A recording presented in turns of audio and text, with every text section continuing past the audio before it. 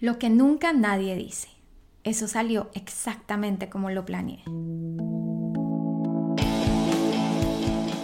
Me siento terrible. Un micro podcast de liderazgo con Christine Sachs, Master Certified Coach, y Juanita Molano Parra, MBA y Associate Certified Coach. Crónica 21. La cosa.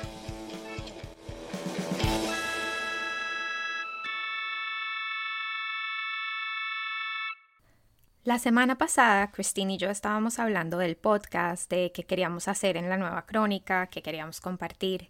Hablamos del concepto de resiliencia y resistencia, hablamos de escoger y escoger desde la carencia. Hablamos de varias cosas y en un momento no me acuerdo qué me preguntó Christine, pero empecé a pensar en mi automático o mi necesidad de definir las cosas, entender qué son o poner etiquetas o nombres a lo que estoy experimentando o lo que estoy viendo, y hacer esto para así arreglarlo, cambiarlo o hacer algo al respecto. A medida que pensé más en esto durante el fin de semana, lo que se me vino a la mente fue la sobresimplificación. Y empecé a verlo en todas partes.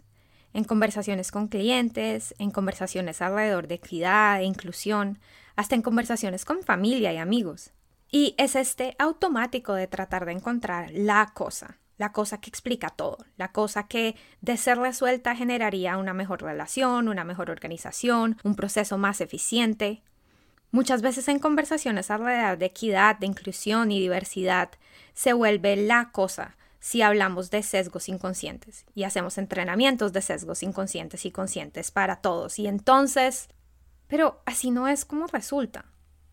Somos humanos. Todas las organizaciones están compuestas por humanos y como humanos somos complejos.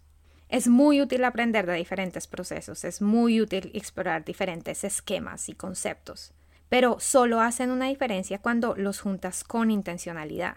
No como la cosa, no como una solución express, sino como una combinación intencional de conocimiento.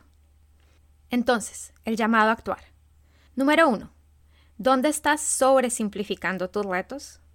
Número 2. ¿Qué estás evitando? ¿Con qué de la complejidad de las personas no puedes estar o estás pasando por encima?